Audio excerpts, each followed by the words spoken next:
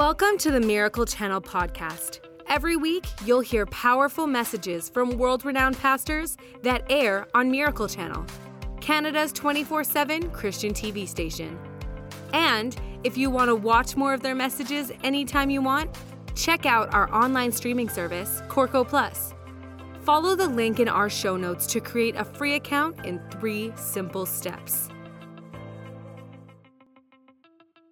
Today on the podcast, you'll hear a message from Shawn Bolz. Shawn is a TV host, news commentator, media producer, and a Christian minister. He is the host of Translating God, a 10-part series teaching viewers how to hear from God, participate in the prophetic, and avoid the common pitfalls and misconceptions related to the prophetic ministry. Let's dive into the message.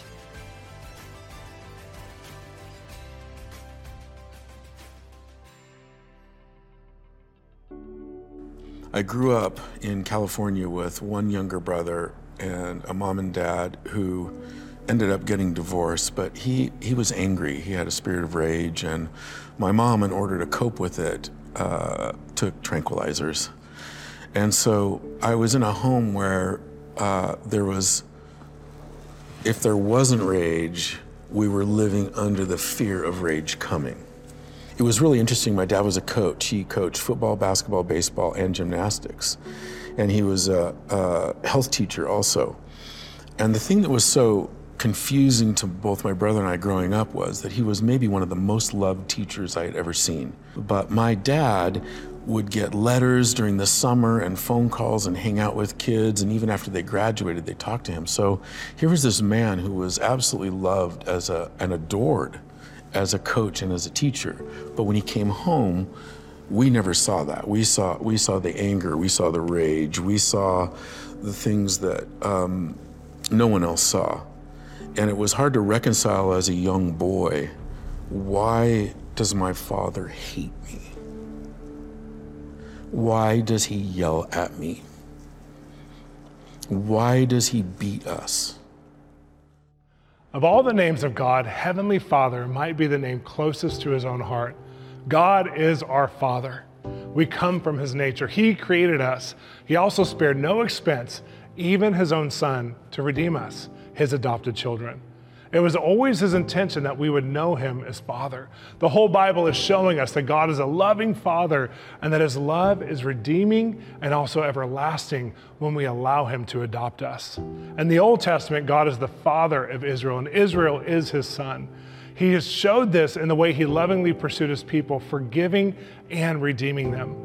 While the Jews of Jesus' day were hesitant to call God their Father and angry at Jesus for doing so, Jesus confidently claimed God as his Father and taught his followers to do the same. We know that Jesus taught his disciples to pray, "Our Father," and that the Aramaic word Abba was the word Jesus used.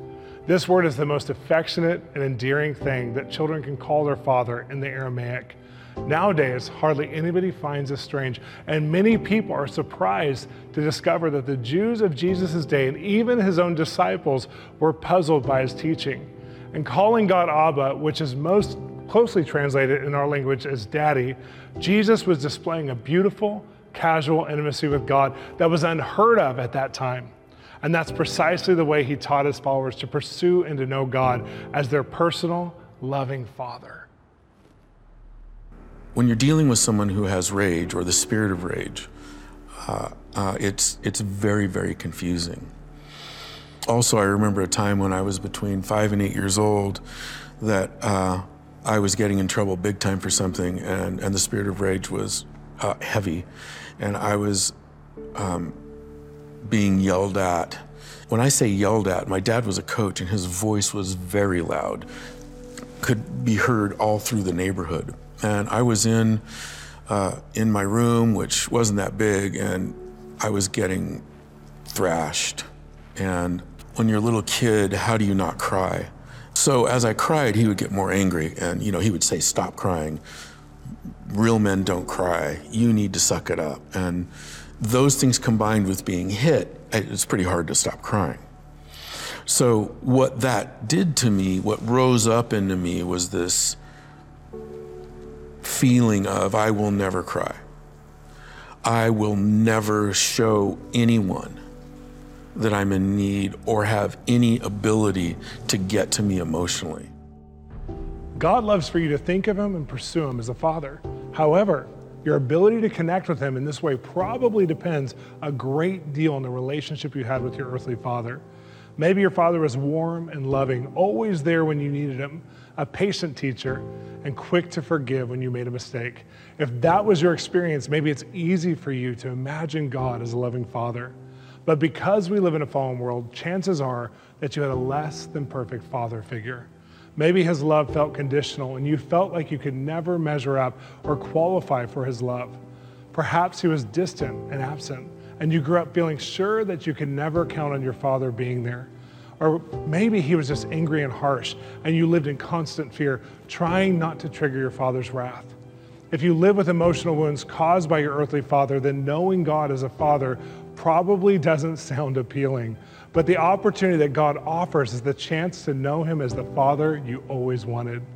In him, you can experience the love and patience you missed, receive the kind instruction that you needed, and feel the safety and loving acceptance that every human being needs. The yearning you feel in your heart for a perfect, loving father was placed there, not to draw you to a human father, but to God whose name is Father, and whom you find your place as an eternally beloved son or daughter. The notion of the Father didn't come to me until I probably married Lauren when I was 30.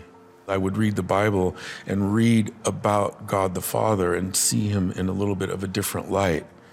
It was easy to read about Jesus and his ministry on the earth, but God the Father represented, to me, an angry father.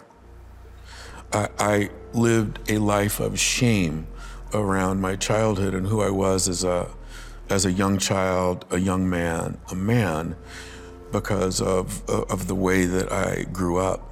And so I didn't really want to engage the Father,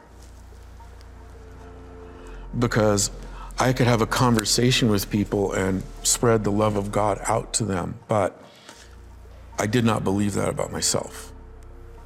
And so for me, getting to know the Father was a process, and it was a beautiful process. I think being a father, you come to, in each one of your children's lives, you come to a place where the rubber meets the road, where they need a good, loving father, where they need someone to believe the best in them, where they have made a mistake that they can't get themselves out of. And in those moments, when I was able to give the grace of a good father to them, I received revelation into my life that that's who our Father in heaven was to me. I couldn't appropriate it. I couldn't bring it into my heart and rest with it there. But as I gave it out, I could see it. The Old Testament seldom uses the word father as a description of God, but there are at least two important texts in which it does so. Both of them are found towards the end of Isaiah and occur in the context of both sin and repentance. The first is Isaiah 33. You are our father, although Abraham does not know us and Israel does not acknowledge us. You, O Lord, are our father, our redeemer from old is your name. And later in Isaiah 64, we read, O Lord, you are our Father. We are the clay and you are the potter. We are the works of your hand. Be not so terribly angry, O Lord, and remember not our iniquity forever. And these verses, God is addressed as Father, not because he is Israel's creator, but because he is its redeemer, which reveals the nature that's special in relationship that God has with his chosen people. Only a father would go to great lengths to re-inherit a wayward child. In each of these cases, the underlying theme is that God is the Father of Israel. He has cut the Israelites out of the same cloth of his own nature. He has covenanted, he has made a binding promise that Israelites are his children. And because he has done so, he will redeem them in spite of their sinfulness. So we should take great comfort in the fact that the primary reason God is our Father is not because he made us, but because he chose us. and has, in love, given us his binding promise to love and redeem us again and again.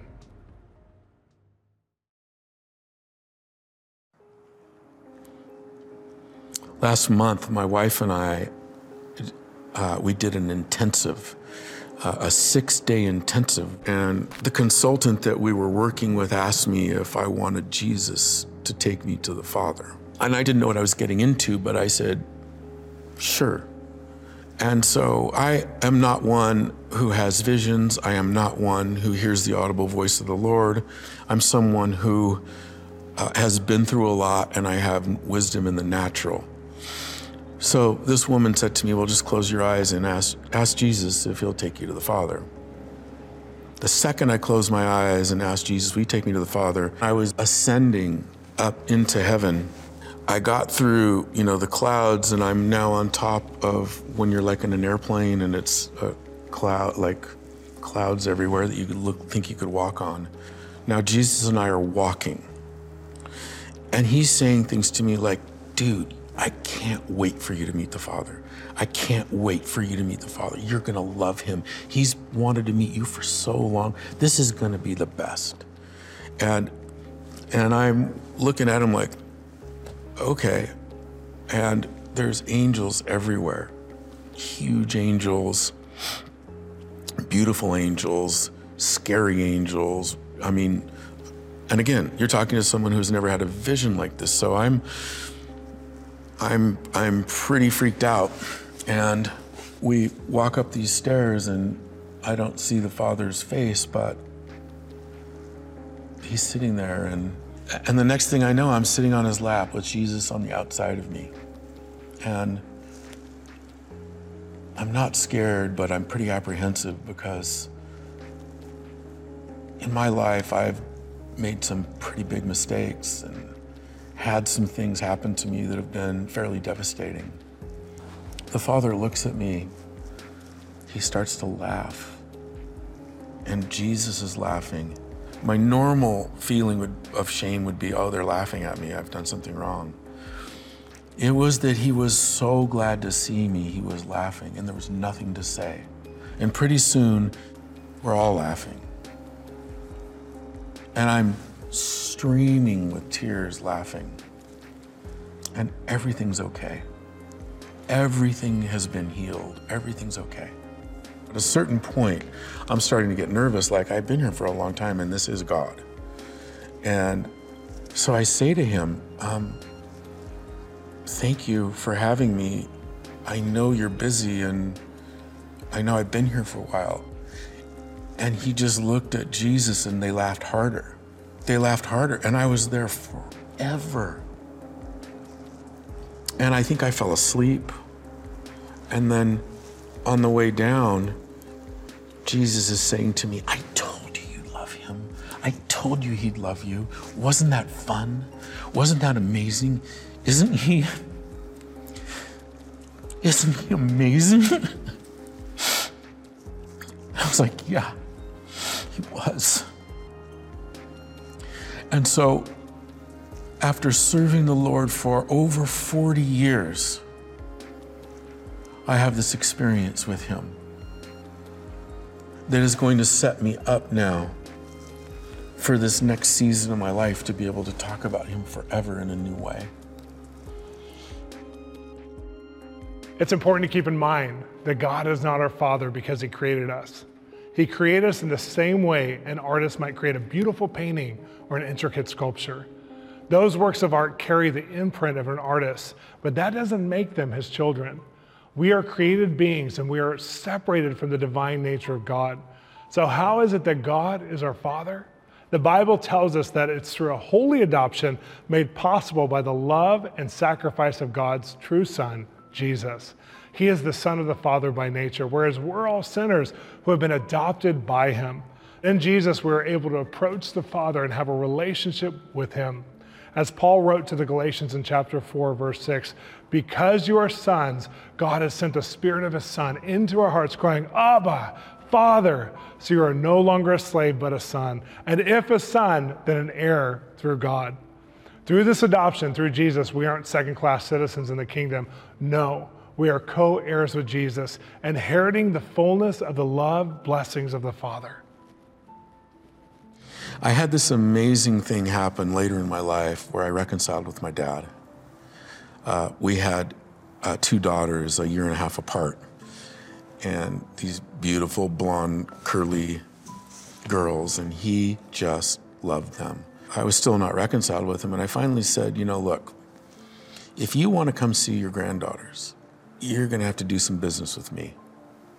And we sat in this deli, and we talked and reconciled.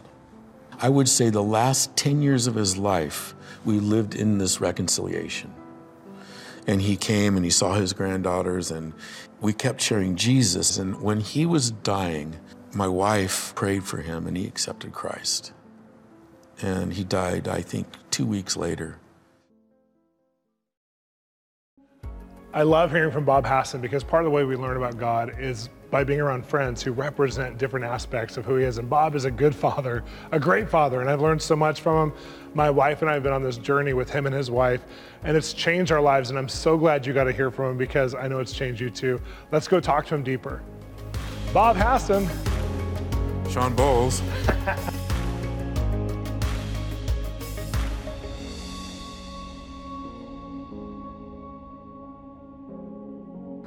I know your background, and you've told me just about your father. Tell us about when you were a little kid in this story. Recently, Lauren and I went through an intensive, and in one of the sessions that I was in, the woman asked, can you think of any scenario in your young life when you needed Jesus? And I instantly flashed on being in trouble, being in my room with my dad in a full spirit of rage. And she said, can Jesus come into this? And I said, no. This is he's like Leviathan. And I, in my rational mind, kind of know what that means, but it was this massive of a spirit. And as a little kid, now I'm back in this memory feeling like helpless and really scared. And she's saying, invite Jesus into this. And so I did. And over some amount of minutes, and me not understanding really what a vision is, I'm present with this scenario happening with my dad, but somehow I can see Jesus walking up, coming in through the front door and down this little hall. And then I'm very aware of him standing next to me. But the thing that was, I don't even know, is unbelievable the right word? I don't know if there's a word in the English language that can explain. My dad stopped yelling and screaming and raging. And he became mute. Wow. And then there's this silence. And I'm thinking, oh my gosh, it's gonna, I'm gonna really get in trouble now. And then Jesus, I looked up to him because I thought, I can't even imagine what he would be looking like to stop this spirit of rage. And when I looked at him, he wasn't standing there intimidating. He was secure. He had been sent by the Father. He was standing next to me. He put his arm around me. And he said, this is my son. Wow. He didn't say stop. He just said, this is my son. And I recognized that there was something I didn't understand. I'm transported to being a little kid. I don't know if this makes any sense, but I understood that I wasn't that man's son. Yeah. that there was something that was higher and bigger and way more important. And he put his arm around me and we walked out together. This peace came on me, and I realized, how can you be a little kid at the same time that you're a 61-year-old man? I don't know. That something had been broken in that encounter. Yeah. I mean, do you understand these things? I mean, it's just such a picture to all of us who are watching this too. It's just the way that your father in the natural operated was such the wrong way to operate.